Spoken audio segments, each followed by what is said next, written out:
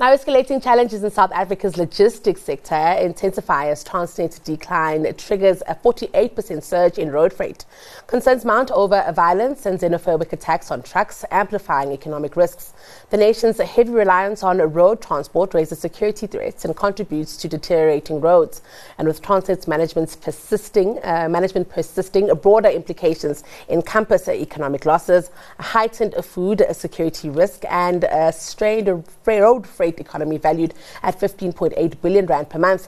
We're joined by Financial Mail's Giulietta Talevi to unravel the complexities of this unfolding logistics challenges. Giulietta, thank you for being with us today. It's always a pleasure having you. Thanks, Nolisando. All right, let's speak about this article. It really speaks about Transnet, but also speaks about, I think, a sector that is facing many challenges. Let's talk about what happened with Transnet and how it then is feeding into a very strained road freight sector. Yeah.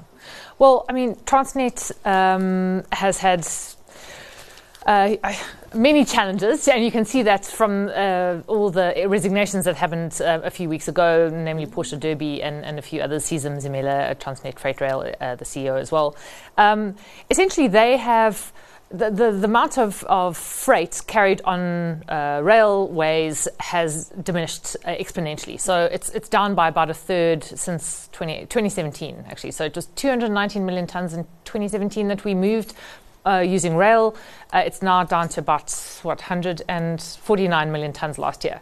And it hasn't really, despite very concerted intervention by organisations like the Minerals Council and presidential councils, there hasn't actually been a turnaround yet. And you can see the latest story, people like, companies like Woolworths are flying in stock because of the snarl up at Durban's port. So it has massive economic ramifications throughout the entire logistics chain in South Africa. What is also interesting is that at Transnet, the issues go from inefficiencies at the ports and rails, but they've also said, there's criminal syndicates operating there. How much of it, Giulietta, is, crime and things that Transnet actually doesn't specialize in, which is stuff like crime, and how much of it is the fact that there's a clear deterioration in the infrastructure and in the operations there? Well, the Minerals Council actually estimates that only about 20% of Transnet's problems are due to cable theft, vandalism, which has caused derailments. The rest is actually mismanagement. Sure.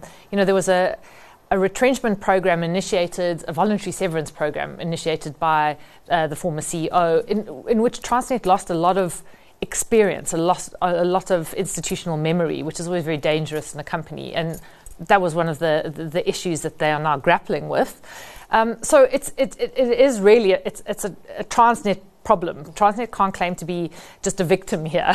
They have done this to themselves, I'm afraid, and to the rest of us too, because the costs that we all now face as consumers is directly related to Transnet's inefficiency, and that goes to the costs of trucking things rather than transporting them by rail. Yes, nobody speaks about Transnet's contribution to inflation, actually, Giulietta. Let's talk then about trucking, because that's another industry that seems to be battling. Of course, they're battling with the volumes that they now have to push through because of inefficiencies at Transnet. But there's other stuff happening there, Giulietta, stuff of xenophobia and violence. What's happening in that part of the country?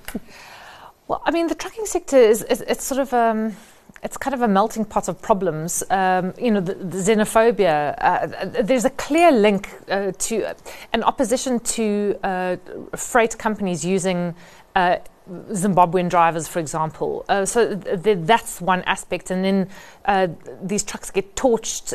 They get searched to see if the driver is a South African national or not. If they're not, their trucks might be, I suppose, taken over, torched, and it's actually a lobby group that works to support South African truck drivers' jobs rather than what they perceive as, I suppose, the theft thereof by internationals, so Zimbabweans or Mozambicans or whoever. So there's that element.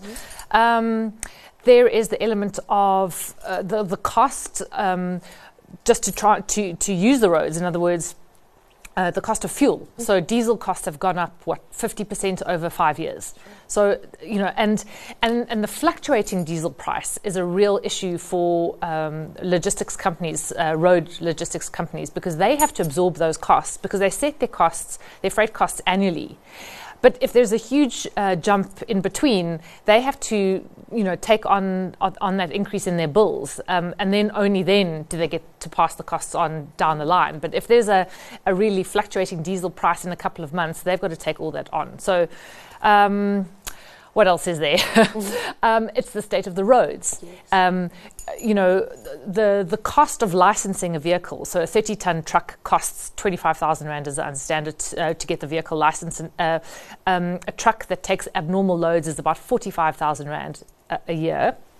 Now, those fees are supposed to go to the provincial governments, who are then supposed to use those fees along with the fuel levy to invest in the road system. Mm-hmm. But they're not. And we know we've had huge provincial mismanagement. Money just disappears. It goes to people's salaries rather than to infrastructure maintenance. So the actual road network is falling apart. So not necessarily roads that are controlled by SANRAL, which is a South African National Roads Agency. Those are still pretty good.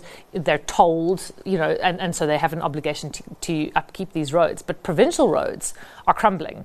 And they're also crumbling because there are more trucks on the road. So there's this vicious circle that the truckers find themselves confronting. So I don't think I'd like to be the owner of a trucking company at this point in South Africa. Well, unfortunately, out of time, and I would have loved to actually hear about NECOM and all the other committee that's been forced for that and what they could possibly be doing, Giulietta. But this sounds like a conversation that we should pick up on later. That was Giulietta Talevi. She's money editor for Financial Mail.